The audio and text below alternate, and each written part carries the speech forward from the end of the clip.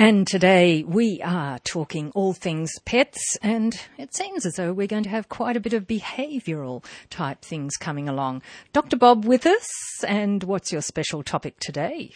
Today I'm going to be talking about territorial aggression, so guard dog types trying to defend their yard and that sort of thing. Oh, okay. And Julie Tolliday joins us as well. And Julie, you've got a special guest coming along a little later on. Yes, Jane, I'm going to talk to Rose Horton, who's the senior animal behaviourist at the Animal Welfare League, and we're going to talk about why dogs are surrendered and what we can do to help them once they've been surrendered. This is Pet Chat on 2NURFM.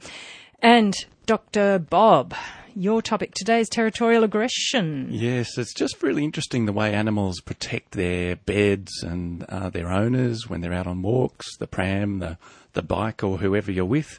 Sometimes the home, if there's two footpaths, so if you're on a corner block, it means the animal's going to be more likely to be a bit defensive. If you can keep it away from those places where it can practice running up and down the fence and barking and being silly, especially at the busy times of day, like school times and people going to work or coming home. Some people, unfortunately, live on walkways, and so it means that you've got lots more people walking past. Dogs tend to react to other dogs that are out walking. There could be a bit of jealousy involved, but often it's just telling them, don't come too close to my yard. Some animals will actually be defensive of not only the front of their yard, but either house, either side.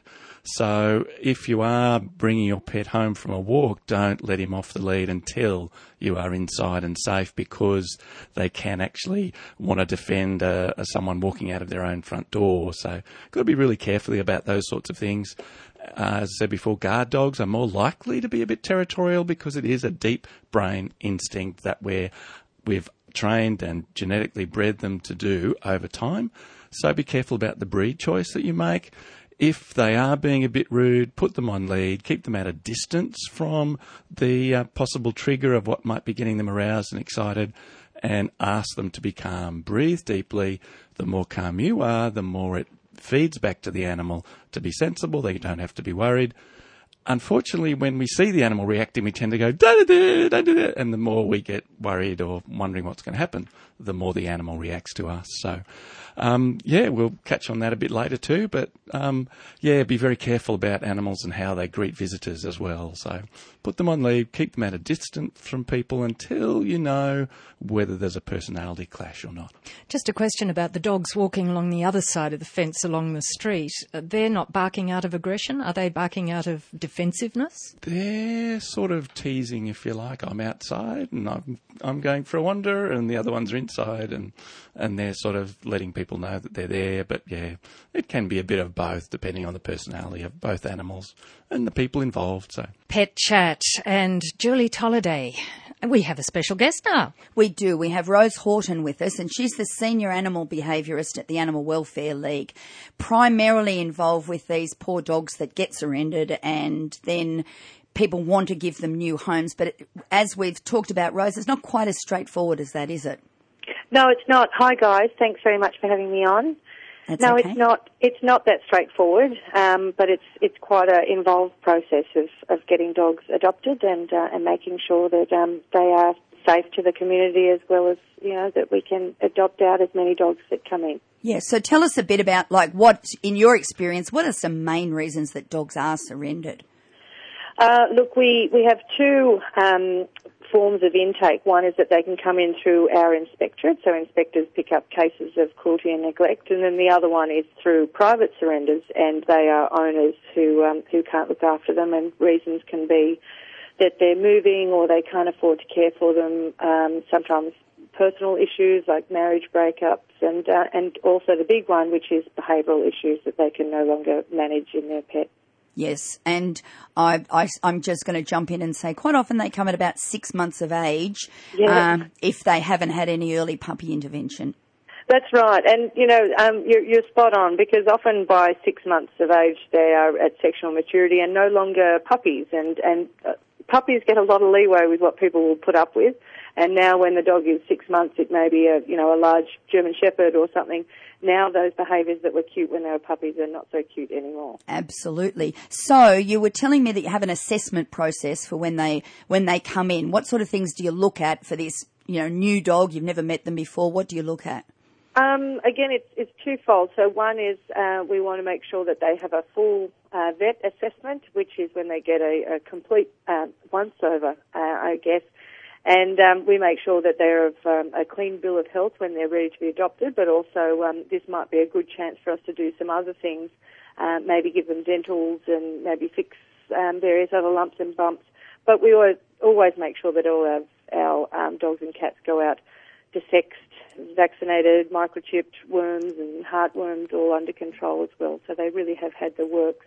Great. But the behaviour assessment is also quite involved. So the behaviour assessment it's two things, again. One is that it's a risk assessment. We want to make sure that this dog in particular is safe to itself, safe to staff while it's there, and also safe to the community. But the next part of the behaviour assessment is really getting to know the actual dog in this case, so that we can find out what it's like and hopefully then go on to rehome it to a suitable home and lifestyle that fits in with its behaviour. Great. And so you would have a particular assessment tool. Can you tell us maybe 2 or 3 things that you actually put the dog through to check its temperament? Well, what we would like to do is how does it respond to people? What does it think when it meets a stranger or a nice person, and how does it deal with handling? So are there areas of sensitivity, and what is its kind of reaction process? So if it doesn't like a person, what does it do? Does it just sit there and go, I hope this person goes away, or does it try to lunge and growl at them? And fear of people is a big one, especially considering when we get dogs that have come in through our inspectorate. Sometimes, sadly, that is something that a dog has learned, and it's not a bad thing that it's learned because it's probably gotten it by the first stage of its life. But now we need to rehabilitate them so that they can go, people aren't anything to be afraid of. Great. And you talk about rehabilitation. Does a dog just fail the assessment, or do you roll on to rehab? No, every dog and cat, everything that comes through gets the opportunity to be rehabilitated, assuming that it's safe to do so, right. Because that's something that the Animal Welfare League really prides themselves on, which is that we are fortunate enough to have the resources that go a lot into the rehabilitation. And most animals are just a response to their genetics, learning, and the environment. Absolutely. And we can understand sometimes why they are acting this way, but sometimes they've been given no training at all, so we can't blame them for sometimes not doing as well in the assessment as other dogs that have lived in a great environment. Yeah, absolutely. I agree wholeheartedly. And so when you've put them through a rehab program and you go, well, this dog's probably good for rehoming, they're not squeaky clean, are they? Like, people who are taking them on should know to expect maybe what sort of things?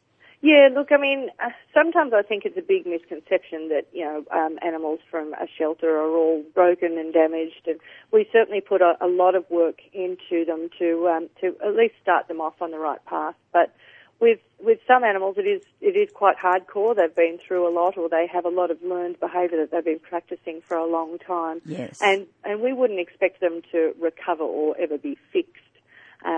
We hope that we can get them to a manageable level that a potential owner with suitable and experience, I guess, is the best way of dealing with certain behavioural problems. We make sure that we match them to the right person. That's great. And I mean, I will say to people who've taken on rescue dogs, look, there isn't a timeline on this. Our Maltese Shih Tzu that we had for 12 years, we didn't spend the first 7 years going, what day is she ever going to come back when she's off the lead? We just had a life with her until she got through some milestones, and it was very rewarding. Absolutely, and I've had them as well, and again, definitely getting them into their teenage years, and it is a lifelong management, I think is the best way of thinking it.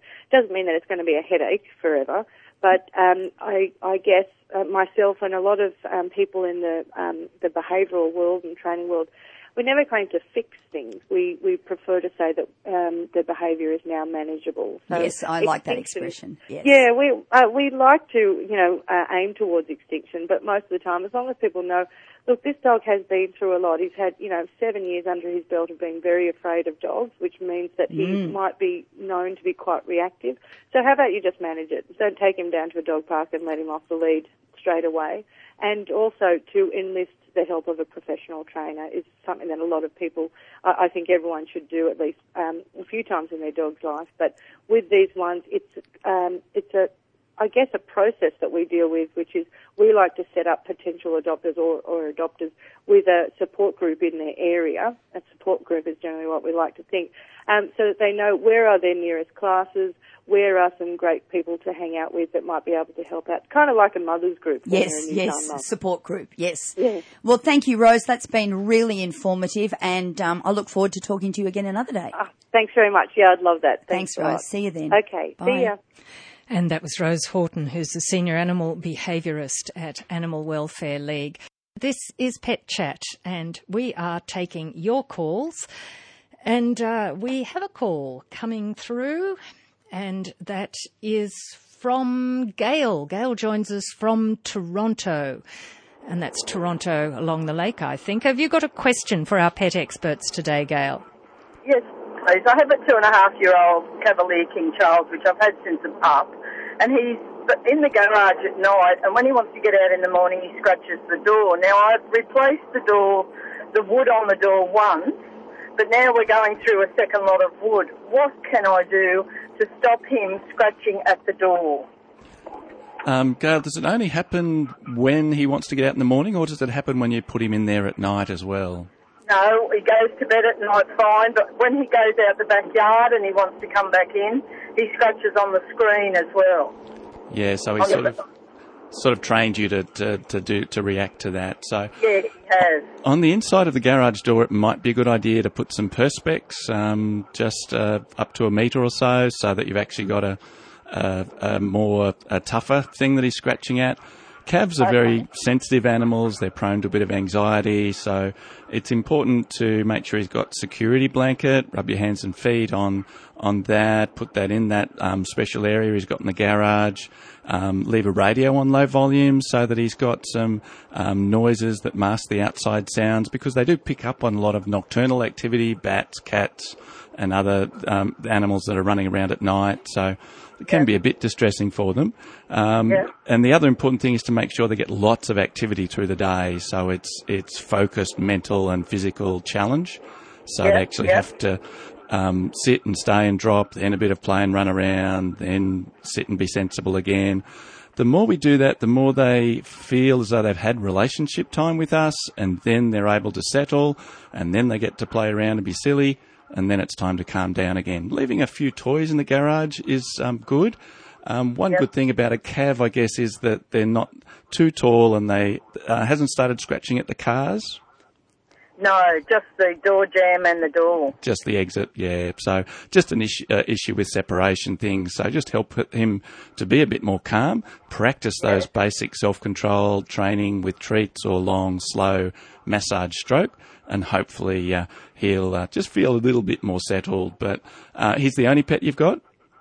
No, I've now got my daughter's Schnauzer, and they play lunatic asylum all day. Good. And he goes down at night with it covered in a blanket and his toy, and he's got a basket full of toys. Good. But when he wants to get out or get in, he's just unbelievable. Yeah, so the other thing you've got is some pheromone sprays that help to just calm them a little bit. Not perfect, but it just takes it down a little notch to help them to be a bit more settled. If they're used to being in that confined space, perhaps through the day, putting them in there for a few 5-minute bits as well. Just so they practice calming down and settling and being good.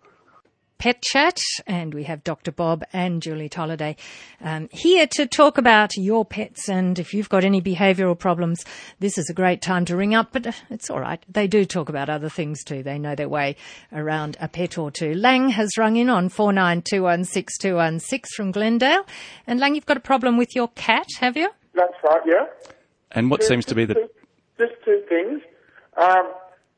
The first thing thing is, the other night when Missy, my cat, was asleep, I noticed that when I woke her up, she had this pus thing coming out of her eyes, and she couldn't open her left eyes. And I washed it with water, soapy water. Can you tell me what that is? Do I need to say that? Was it just in one eye, Lang, or both eyes? Yeah, it's in one eye. It was like this pussy thing coming out of her eyes. Sometimes it can be that if they run into something or they've been ferreting around for dust bunnies underneath the bed or the lounge, they get something foreign in their eye, so it's just a bit of warm water to flush out the gunk that might be there. If it does recur, or if it does go in both eyes, then it's important to take it down to the vet. Eyes are very precious and we need to look after them. If you see any cloudiness in them, or if they start to look red around the whites of the eye, around the cornea, then it's important to take them in straight away. Okay, thank you. And the other thing, though, I was just curious why my cat, like sometimes she's inside, but most of the time she goes out. What's that from? Is that a behavioural problem? Like? Sorry, you're just breaking up a bit there. So sometimes she's in and sometimes she's out?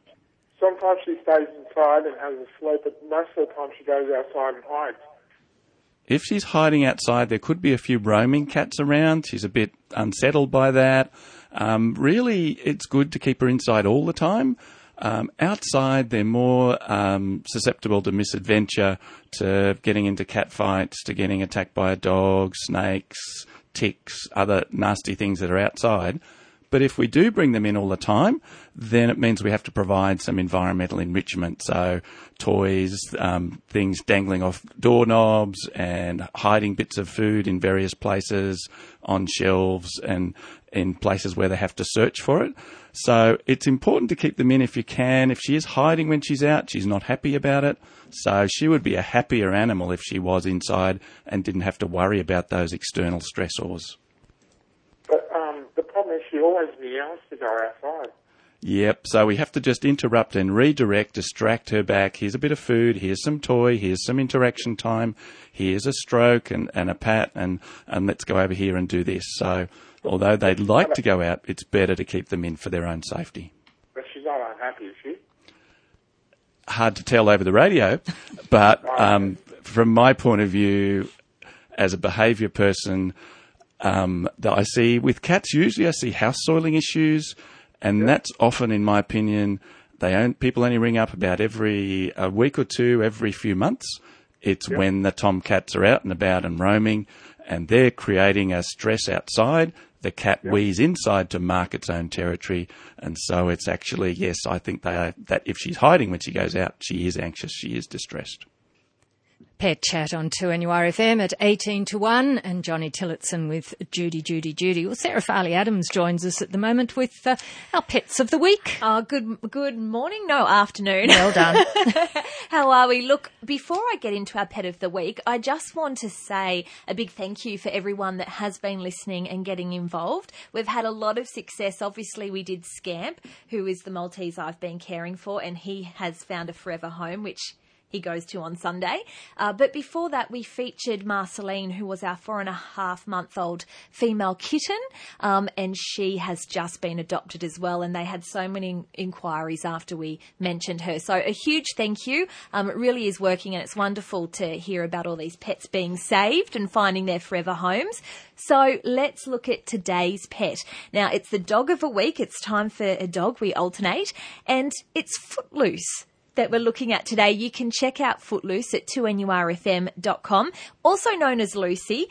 She is a medium-sized 1-year-old with a beautiful short-haired coat and very smooth to touch. She is mostly black and has some fabulous patches of white on the neck and chest. Her paperwork says she's a Staffy cross, although if you look at her on our website, her appearance, she more looks like a Kelpie cross sort of whippet.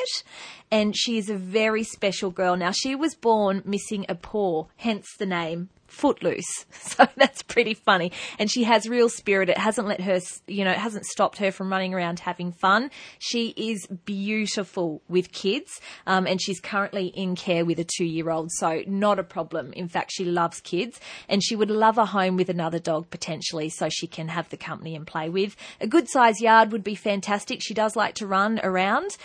She's not much of a chewer either, which is very beneficial, and a lot of Kelpies can be. While she's still young, young, she would benefit as well from some training too. So she might be a pet you'd like to take her to puppy school. But she's bright, she learns quickly, and should make the perfect companion. She's extremely loyal and very gentle. So if you're interested in checking out Footloose, who is missing the paw, she's so cute, please head to 2NURFM.com, and that will give you all of the information you need to pursue and look into Footloose a little bit more. Pet Chat on 2NURFM now, and Les joins us from Malabula. And you've got a question about a Kelpie Cross Staffy, is that right? That's right. They're in the afternoon, they're like, it's not ours, it's a daughter's there, but he's here. We sit up there and have a beer in the afternoon and that and there, and he follows us everywhere. But he lays down in front of us and he chews the hair off more or less his shins. And he's as baldy as a badger on him now. So, is there anything I can do for it? So chewing the hair off his shins. Well, I'm going to ask Bob first of all, is it likely that they should check it out with the vet first? Like, would something on the skin be making the dog do that medically? It can be, but if he is sitting relaxing with Les, it's more likely that he would much prefer to be running around a 40-acre property. So when he's sitting down, he's redirecting his frustration to chewing and massaging and... Okay, so therefore we don't want to interrupt beer o'clock for you. So I would suggest though, if you could have given him a walk or something beforehand. A walk with your dog, even though it's a Kelpie, doesn't need to be a long one. If you do walk a few steps, do a sit, do a down, walk a few steps, get the dog to watch you or to do a stay, that sort of mind work will mean that the dog's brain has been exercised as you've gone out for a walk. When you go to have your beer o'clock outside, maybe give the dog something to do that's going to make his mind work again, even though you're in down mode. One of my favourite things in the whole wide world is a Kong, which are those rubber, the original Kong. So the shape is like a cartoon beehive. And you can buy them just in supermarkets. They're made of durable rubber. And if you pack that with a damp mixture, whether it be like damp dog food or dampen down some dry food and freeze it, while you're having your afternoon refreshments, the dog could be working on a frozen Kong. In fact, that could be his dinner. So he's got something else to do instead of chew his paws. Quite likely that paw chewing has become what he associates with that part of the day too. There are also some really clever toys that you can put dry food in or dry treats in. A lot of the really clever ones these days, they wobble. So you put a bit of food in, the food sits in the bottom, but the dogs have got to push it and bother it with their paws and work out how to get the food out of it. That would give the dog a little bit more activity rather than lying at your feet. Not that lying at your feet is a bad thing, but lying with a Kong or a job to do is going to redirect him. Righto. Okay, thanks. Okay, good luck. Try those things. And 49216 is the number to ring to get your question through to our pet experts today. And Kevin joins us from Rayworth. Kevin, how can we help you? Matey, I've got a neighbour that has a young female Labrador. It's most probably about 18 months old or something. Yep. It is on heat, but when they go away, it just lays under a trampoline and howls. And howls and howls. Now, we've never had this trouble. They've never had this trouble before. Why is it doing it? You know? If it is howling, there's a number of different reasons. If it is in season, it could be letting dogs know that it's here, but usually the male dogs will know 10 to 20 kilometres around that it's in season. They will smell that. But if it's howling when the owners leave or just soon afterwards, it's most likely going to be a separation issue. And so it's important that when the owners are there, as Julie was saying before, we need to keep the animal occupied.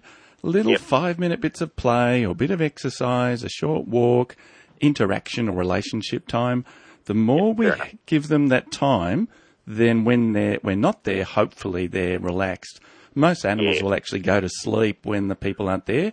So that's why you get the really excited and bouncy animal when you come home. Time to party. It's time to get going. So but yeah, if it's howling, it's missing the people, but it needs to learn. We didn't know whether it was just because it was on heat or not, and I've been talking to them because it just echoes right through the place. But anyway, I'll go back and have a talk to them about that, and we'll see what we can do. Yep, see if they can keep it a bit busy while they're there, so that when they're not there, it's got something else to do. 2NURFM, 4 minutes away from the 1 o'clock news, and we're taking your calls. And we have Sandra who's rung in from Chittaway Bay, and you've got a problem you'd like some help with, Sandra. Yes, thanks. How can we help you? Hi, I've just bought some Panoramas tablets. Yep. My dog's got fleas and it counteracts heartworm as well. Yep. I'm just wondering, I've heard, a friend of mine got these tablets from the Easter show yesterday, and the woman told her to give the dog a tablet like this month and then next month, and then you could probably lay off them if the fleas subside. And on the directions it says give them one at the same time every month. Yeah, no, it's important to maintain the treatment because fleas, certainly in our lovely temperature environment inside the house where we keep the temperature with air conditioning at a normal 21 degrees, ideal flea breeding temperature, it's important to maintain flea control all year round. So once a month, especially with the heartworm prevention as well, that needs to be once a month because otherwise it doesn't cover to prevent heartworm, which is transmitted by mosquitoes. The other thing in Panoramas is for a few of the gutworms, and that helps to knock out the intermediate stages of the gutworm. So it is very important to maintain flea control. So give it to them once a month, not just 2 months and then lay off? No, keep it up all the time. Very important. Oh, okay. So that's kind of prophylactic, is it then, Dr. Bob? Prophylactic that it treats the potential for them to get them back, and it kills the larval stage of the flea, so it's less likely to breed. If you see one adult flea, there's 1 million eggs or larvae around, so very important to maintain the prevention. And fleas are a problem for Ray from Mayfield. Well, perhaps not for you, Ray, but for your lab. Yes. Look, I've got a similar question to the previous caller. My dog is an outdoor dog, and I live in Mayfield, and I understand that the soil in Mayfield is particularly, the fleas like it, basically. My question is there a needle that I could give the dog? Because I've tried the generic sprays and whatnot, and he just keeps getting it back, and it's just we're not getting anywhere, basically. So I thought of this. Is there a needle that we could give the animal? The problem with fleas is that, as I said, the adults, if there's one adult that you've got and you've seen an adult on the dog, there's so many more millions of eggs or larvae in the environment. So if you're using easily obtainable products, then they might only kill the adult. They don't interrupt the life cycle of the flea. So you need to use a product, as I mentioned before, the Panoramas or something like that, that breaks the cycle of the flea, and it also knocks down the adult. So you need, unfortunately, to go to something a bit more expensive and that works a bit better. Otherwise, the fleas are just going to keep coming back. So is that panoramic, and is that a pill, is it? It's a tablet. There are applicators that you put on the back of the neck, lots of other brand names that I won't mention on air, but go and see a regular vet so they can help you to get that under control. Great. Well, thanks very much. And thank you for your call, Ray. And that brings us almost to the end. Just a quick word on, did you have something more you wanted to say, Dr. Bob, or Julie, about... Well, I was just... You can tell me when I've said enough. Puppies, and just I was going to talk about a few misconceptions about puppies. Sometimes people say, "Oh, I want to get my puppy into training," but when we ask, the dog will be 8 months old, and so the first thing that people need to understand is a puppy stops being a puppy behaviourally when it's 18 weeks of age. So that, and in that period of time between 8 and 18 weeks, when they're generally in our care, we need to expose them to a lot of things in life that will have the most positive effect on them. We call it socialisation, so it can be new people, new sounds, new environments, and keeping the dog happy with those environments. Maybe more on that next time. Thank you, Julie Tolliday, and thank you to Dr. Bob. My pleasure. Pet Chat for today. We've got news coming your way on 2NURFM.